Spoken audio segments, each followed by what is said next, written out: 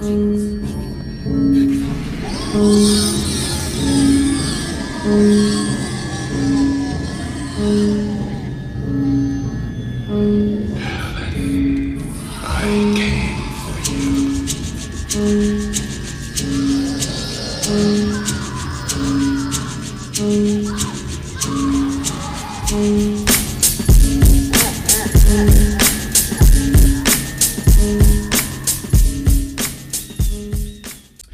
up, y'all? Welcome back to Monstrosity's Voice, Horrors Untouched Conversations podcast with Kai Asia Fields, and I have another special guest in the building, Dana C. Jones, director, filmmaker, writer, just everything amazing. We are here to talk about none other than It Chapter 1, 2017. Dana, go ahead and give the people an introduction of who you are. Like I said, my name is Dana C. Jones, writer, director, filmmaker, journalist, love film, love literature, and obviously love horror, and that's why I'm here. Isn't it called like a cinephile? Yeah. Yeah, a cinephile. Yeah. Like Dana's a cinephile. Definitely that. Dana's definitely a cinephile. I learned that from Ari Aster. Okay, but yeah, we're here to talk about It 2017 because Kai Effects Horror Group, Monstrosity's Voice podcast decided that November is going to be Killer Clown Month. I don't know where that came from. I just woke up one day and was like, I want to devote the entire month to killer clowns. So good thing, yeah. Though. You've been doing it. It's lit. You've been doing it. And just a little, shameless plug. Go ahead and head over to KF Horror Group on Instagram. I'm doing 30 days of Killer Clown. So for every day, I'm highlighting a Killer Clown film. And it's lit. And so we're going to talk about Chapter 1 today. So, y'all know it's real when I got paper notes. It's not even on the computer. So we have Pennywise the Dancing Clown. Yeah. Let's talk about the movie It. So we have It. We have this group of friends, the Losers Club, taking place in 1989 in Derry, Maine, which I think is based off of where Stephen King was originally from. Yes. And so we have this entity called It, and he likes to take the form of Pennywise the Dancing Clown, which of course is what you see here. And Pennywise the Dancing Clown comes every 27 years to come and feast on children, and then he'll go back and hibernate. And that's interesting because when I was doing like my research, I was thinking about like what is it about like these like mythical demonic creatures and like hibernating for a long period of time. Like Jeepers Creepers does it for I think every 23 years. And yeah, so he does that. And so the origin of It is that it is really like the form of the Deadlights. And the whole like origin story from this big ass book that is like 1,000 pages is that supposedly he came from like the macro, he's like billions of years old, like from the macroverse. He's like an alien demon entity, and his arch nemesis is like some turtle who like regurgitated the universe and the galaxy. I don't know what kind of drug Stephen King was on. I think there's like backstory to that because have you seen all of Avatar: The Last Airbender, the animated series? No, I haven't, but put me on. So there's this, for those of you who know in Avatar, in like I want to say the last season of it, Aang gets stuck on this like island, but the island is alive and is actually the back of a turtle. And the turtle helps Aang go into the Avatar state and all this, but like the symbolism of turtles and eternal life and all of that is seen in other nerdy this is things. why Dana's on the show. Because I had no clue. So we have the Losers Club. So we have Stanley, we have Ben, we have Bill, we have Beverly, we have Mike, we have Richie, and we have Eddie. And so I'm looking at my notes. So what Pennywise does is he haunts and terrorizes these children, and he shapeshifts into their fears.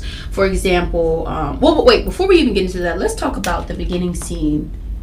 The first scene. In chapter 1. In chapter 1. Yeah. I remember I went in to see the movie, and I was with my friends. I was in college at the time, and you read the book, right? You know what happens to Georgie, but you see that opening scene, and you see Georgie going down with the SS Georgie paper boat, and then Pennywise pops up, and it's just like this.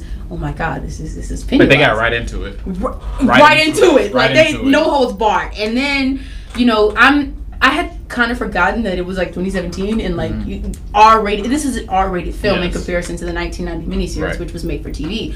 So there's no holds barred, and so whenever Pennywise is charming Georgie, like, hey, popcorn and all kind of stuff, and then he bites his arm off, I'm like, straight off, and you see it, like, I was like, shook. So I said, okay, so it set the tone. It definitely set the tone for the movie.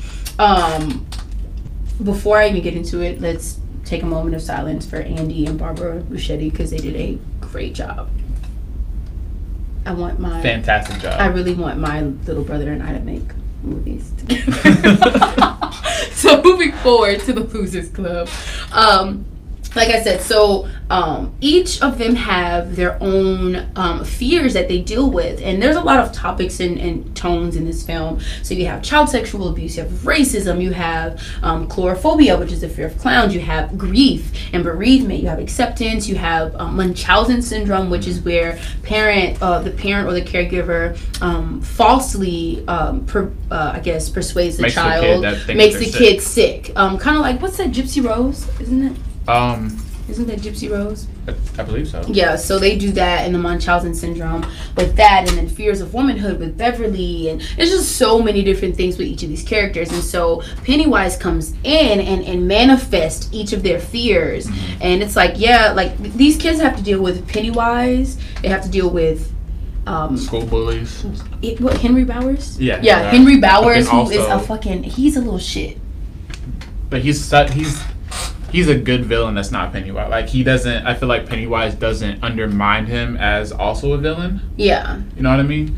And I think, I like how they made their fears a part of, trauma. Yeah. So it's not like I'm afraid of spiders, but usually what you're afraid of comes from something that was traumatic. Yeah. And so it's just like, yeah, I am afraid of getting sick, but there's a reason behind that. Exactly. And when you see why, it's like, oh, this is deeper than just I don't like germs. I feel like within the first film, it's really about acknowledgement of fears. Especially, I want to focus on Beverly because one of my favorite scenes in the film was when she comes home after she gets bullied by those stupid girls and she cuts her hair. Oh no, wait, her dad is like, "Are you still my little girl?" It's so cringe, and he sniffs her hair, and that's what makes her cut it. That's what makes her cut her hair. So she cuts her hair off, and it goes in the drain. And then later on, she goes back, and then there's blood, and the blood comes up, which also is a representation of her womanhood and her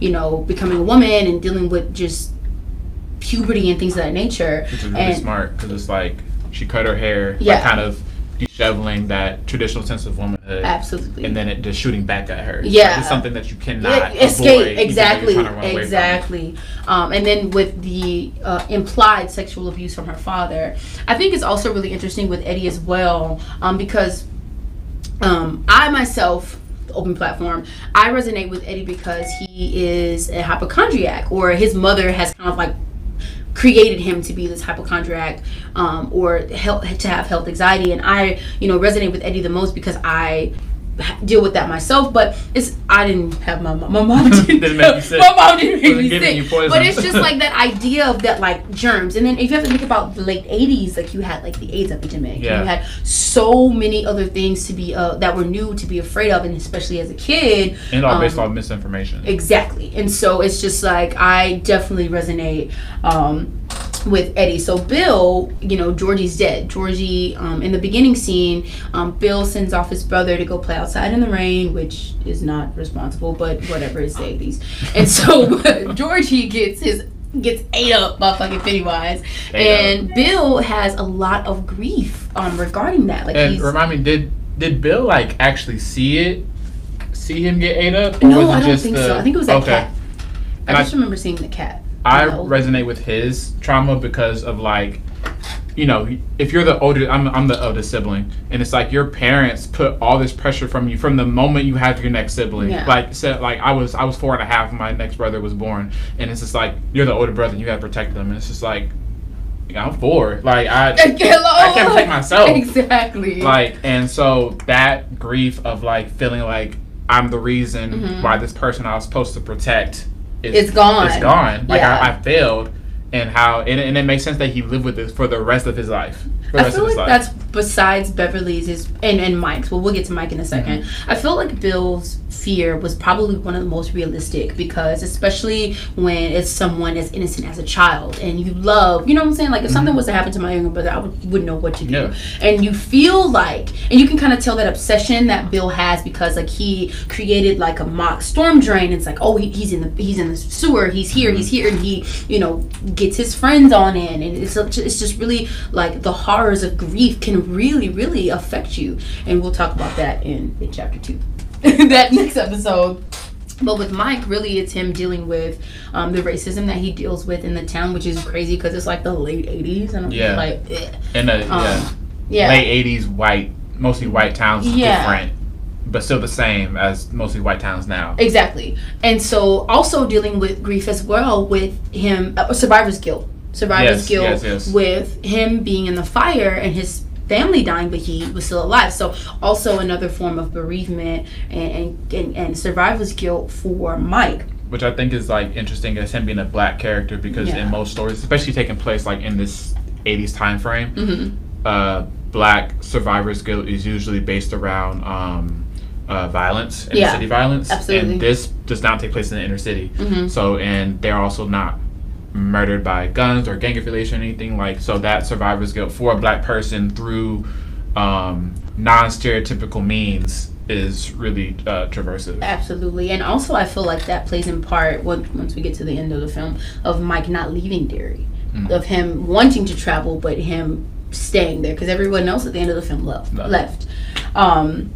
Also, spoiler alert, please watch the movie before you watch this episode. But if you haven't seen the movie, then like, yeah, you need to watch it. It's great. But yeah, and I also thought about, like, in Mike's case, like, what's scarier, Pennywise or the racist people in the town? Like, that's always that duality with black characters in horror, because a lot of times our characteristics are based on the fact that we have to deal with racism in these films, and it's just like, what's like Lovecraft, you know, like who's scarier, the monsters or the fucking police? You know what I mean? I think that how I interpreted that character, I think that, you know, when you have black characters and they're the only black character, it seems that race is going to be apparent for their trauma or their fear. Absolutely. But black people deal with a lot of different fears that's like anybody could deal with, like the loss of your parents. And I think, especially like from seeing both movies, I think the clown fear was stronger because as opposed to racism, because it's like the fear of losing your parents at a young age that's happened to him already. Yeah. So it's like that, and compared to racism, which he probably have already dealt with and came to terms with before his parents died, it's probably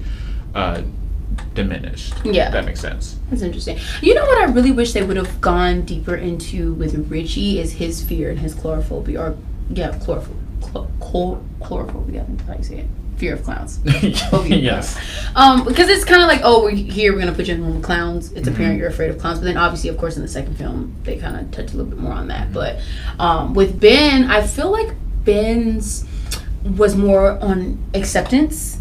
Yeah, like, he was the fat kid. Yeah, he was a fat kid. He liked New Kids on the Block, which I love. And he loved Beverly, which, by the way, there was a love triangle with Ben. But like, Ben, Beverly, Bill. Like, was it a love triangle? They tried to push that. They really tried to push that because, you know, at the end, after they do the blood oath, Bill kills Beverly, or before, after. I just know it's around the blood oath. But when Beverly was in the deadlights, in order to save her, Ben was like, I'm about to kiss her. And that's when I was like, that's her true love. Like, I'm rooting for Ben, especially in the second movie. But yeah, a little bit more on Pennywise. I thought it was interesting how Pennywise eats kids, and the reason why it's noted in the book, in the book that he likes to feed on children, is that because their fears are a little bit more easier to exploit. Exactly, and also it's like kids get scared of everything. And then also I feel it's Monsters Inc. Yes, and he uses his charm, his clown-like charm, to kind of finesse these kids into like trusting him. And there's even like scenes in the film where I'm like, oh shit, like the first scene, I was like, oh man, I want popcorn and candy. Yeah, if you're a kid, and like, then, that's stuff he that lets you want. his, and Georgie lets his guard down for like a few seconds, and then that's when Pennywise swoops in and manipulates him into eating him. And I think it's interesting that Pennywise eats and then goes to sleep for 27 years. That's one hell of an itis to have. But do you think that like it makes sense how that duality of like who is afraid more between like kids and adults, because I would argue that adults are actually more afraid than kids, because it's just like kids are afraid of everything that they can see. Yeah. But if they can't see it, then it doesn't exist in their minds. Yeah. But adults are afraid of things that they're not tangible, you can't touch. And I think that is maybe why he hibernates for so long, is to see and also the fears are new. So like if you're, eating kids from the 80s, their fears are going to be based on different things than if you're going to be feeding on kids in 2019. Exactly. And I think that is why they feed on kids, because the fears are new, not so developed. Yeah. And it's like the fear of the unknown, which is the strongest type of fear. I also heard that in the book, that he manipulates or like has like some sort of trans on the parents, because there are no parental. The only parental. Facts. There's no parental like. The only parent we really see is Beverly's. Yeah, that we see Beverly's dad, but he's so focused on Beverly. We see Bill's dad, in that one scene where he's like, Georgie's dead, and that scene really just broke me, because it's like, this is a child, you know what I mean? And then we also have, I feel like we get more from Eddie's mom. Eddie's mom, yeah, because she plays a part in like his Munchausen syndrome. But yeah, there are no like parental figures instances in this movie. Like Ed and Eddie. Besides Eddie, his mom is I'm sick of her. But yeah, because he like kind of, I don't know if it was like a form of hypnosis of some sort, but like he definitely is finessing these parents too, because he's like, kids are easy. And then also in the book, he I think it was called like salting the meat for children. He compared like their fears to like salting the meat and making like, I guess like it was more enticing the more scared that they were, and that's how at the end, whenever they're like, oh, you ain't real, like this is all this is all fear based. That's how they were able to overcome Pennywise. Also, so what I just wanted to ask you, Dana, like what was a childhood fear that you had? Childhood fear, I would say the dark, because like, so I wasn't like afraid of the dark in the sense that if the lights turned off I would freak out. But in my room when I was a kid, I had a lot of standing figures and stuff. Like I had like a coat rack and like figurines, and as a messy kid I would just hang stuff on anything that would hang. And so I remember like I was in a twin bed and my brother was on the other side of the room, and the blinds were never fully open and they were never fully closed, so like a little bit of light came in, and just seeing an actual figure of something there freaked me out. And whatever I thought that figure was making, like I would have a dream about it instantly. Really? So if this looked like, let's say like Predator or whatever, I would have a dream of a Predator-like figure that very, like right when I closed my eyes. And it was kind of like traumatic, because it was like, for me, if I have like an actual nightmare where I'm scared, and I wake up, I'm still exhausted, and if I fall asleep, I go right back inside. Into that. Right back inside. inside. That's interesting. But if it's a good dream and I wake up, I'm up. I'm up. And if I happen to fall asleep, I don't have it again. But if it's a nightmare, like I'm exhausted because I'm scared in my dream, I go right to sleep, right back in the dream, like instantly. That is really interesting. That's interesting you say that, because as we had a conversation earlier, I still am afraid of the dark. I'm 35 years old. As a child. Because I'm a kid, and I was afraid of the dark as a kid. I'm team nightlight. I'm team, well, now it's not a nightlight. I have like lights. String lights, make it real groovy. So would you say it's like, would you say you're afraid of the dark or afraid of not knowing? It's not like, if you like, was like in a big ocean, would you still be afraid because it's like that? It's the unknown. Okay. It's not like, oh, a monster's in the dark and it's gonna get me. It's like, I don't know what's in here. And it's just like, that is that fear that I have, and it's just like, like control. Nah. This is not a therapy session. Well, yeah. So I don't know. I just wanted to ask Dana what his fear was, but I think it's interesting. One of my favorite kills in the movie was when Henry Bowers finally overtakes his father, because granted, Beverly is not the only one that has to deal with a form of child abuse. Henry Bauer's dad was a dick. Like he was a bully, and so it's like that trope of like the bully always has a bully at home, right? And so Henry Bowers was this notorious bully, but his dad was the one who was causing and planting these seeds of bullying in him. Like that one scene where he like shot at his feet, like that was extremely uncomfortable for me to watch, and you can see the fear and the sadness that Henry Bowers like encompassed, and so he took that out on all of the Losers Club and everyone at school. But for me, I was actually kind of rooting for Henry. Wow. I was rooting for him when he killed his dad. Like and that was an intense scene. Like he came in, and of course it was Pennywise's influence because he was on the TV screen, like kill him, and he like stuck the knife in. But that was honestly. What do you think of? Like Pennywise's relationship with Henry Bauer is different than the rest of the kids. Absolutely. Because he could have easily, because he was scared too. He could have easily feasted on him too. Absolutely. So what do you think about Henry that made Pennywise not eat him? He's a tool. Okay. He's a tool because he knew that there would be Henry Bowers played a part in the fear of especially with Ben. Henry Bowers was a big part of Ben's fear, especially like when he carved his name into his. That's the second movie. That's the first movie. Okay. When he carved his name, and all that, and I was watching some behind the scenes footage of that whole scene and how the actor who played Ben got really emotional during that scene. But yeah, Ben plays a big part in Mike and Ben's fears, because of course Henry's also racist as well. So I feel like Pennywise saw that and took that as an opportunity to be manipulative, to like salt them more. Exactly. So yeah, that's really, really, really interesting. So another scene that really got to me regarding fears was, or another character that I really, really like that I feel like we don't really talk about much is Stanley. And I'm talking about the scene, of course, because his fear was that painting lady with the flute in was it the synagogue? Yes. The synagogue, there's a painting of a lady, a very abstract painting, and she comes to life and she haunts Stanley. And so there's a scene whenever Beverly gets kidnapped from Pennywise, and she's in the deadlight. She looks into the deadlight. She's underneath in the sewers, and they go back. The Losers Club, after they split up, they go back to go find Beverly and save her. And there's a scene where Stanley is getting his face like munched on by a fucking lady, and afterwards, I mean, like, granted, don't get me wrong, there's a lot of scenes where Eddie and Richie and all of them are encountering their fears, but I feel like Stanley was probably one of the most sensitive and vulnerable ones out of the Losers Club. Exactly. Just save it for the next show. But I feel like he was one of the most sensitive ones, because if you see whenever he was released from the lady, he was like, I don't fuck with y'all. Like,